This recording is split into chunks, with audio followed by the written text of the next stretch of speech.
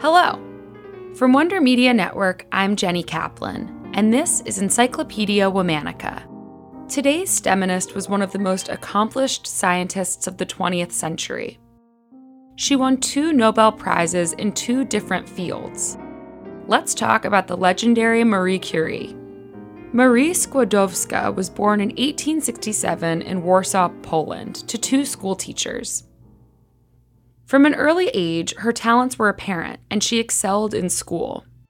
However, her father had lost all the family's savings in bad investments, so Marie didn't have money for university. Instead, she took work as a governess at the age of 18 and used her earnings to fund her sister's medical studies in Paris. The deal was that Marie's sister would then help Marie get her education in return. It worked out. Marie moved to Paris in 1891 to attend the Sorbonne, where she was taught by some of the top mathematicians and physicists of the time. She again excelled and was soon offered the opportunity to work in Gabriel Lippmann's research lab. In the spring of 1891, Marie met another brilliant scientist named Pierre Curie. They fell in love and married 4 years later in 1895. This was no ordinary partnership. Together, the duo would achieve world-changing scientific discoveries. In the summer of 1898, Marie and Pierre discovered polonium, which she named for her home country of Poland.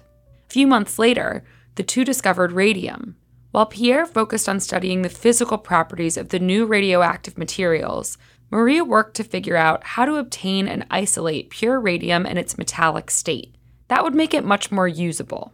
For this work, Marie not only received her PhD, but Marie and Pierre also shared the 1903 Nobel Prize for Physics for the discovery of radioactivity. In fact, when they were awarded the Nobel Prize, they refused to go and accept the prize personally because it would interfere with their research. Not a bad result for your doctoral thesis. During that period, Marie also gave birth to 2 daughters, Irene and Eve. Motherhood didn't stop Marie's work. In 1904, she became the chief assistant in the lab that her husband directed. But tragedy struck 2 years later, in 1906, when Pierre suddenly died.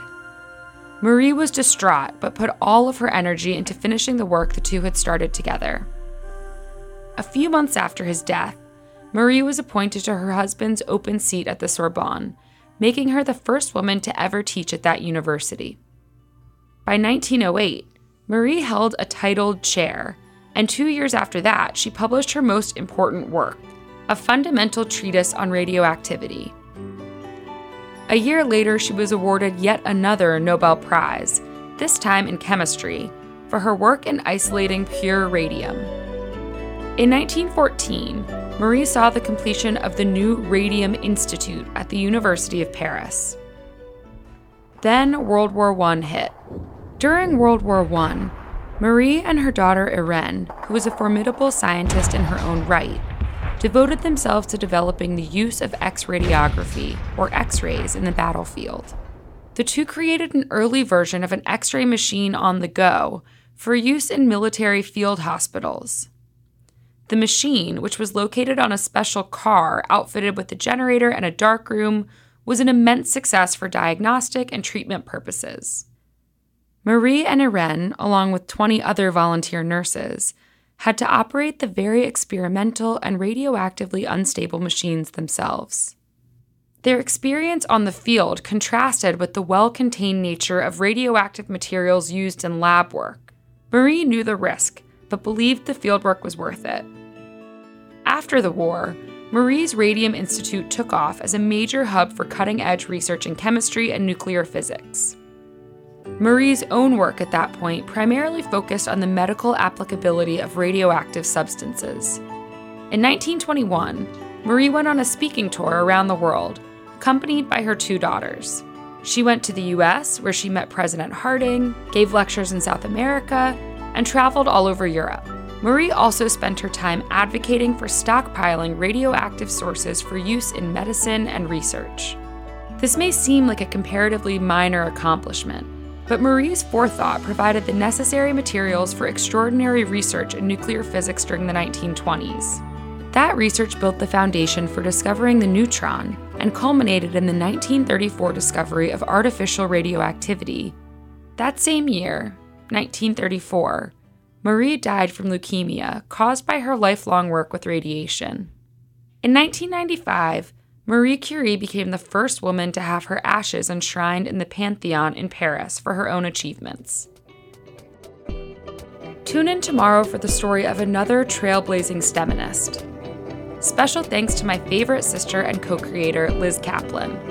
Talk to you tomorrow.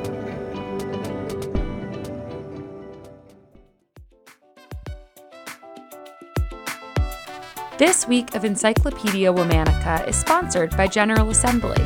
General Assembly has impacted over 100,000 careers through training in today's most in-demand skills. These days, leveraging technology is vital for any company's success. General Assembly is arming individuals and teams today with the skills they need to be the STEMinists of tomorrow. Check them out at ga.co.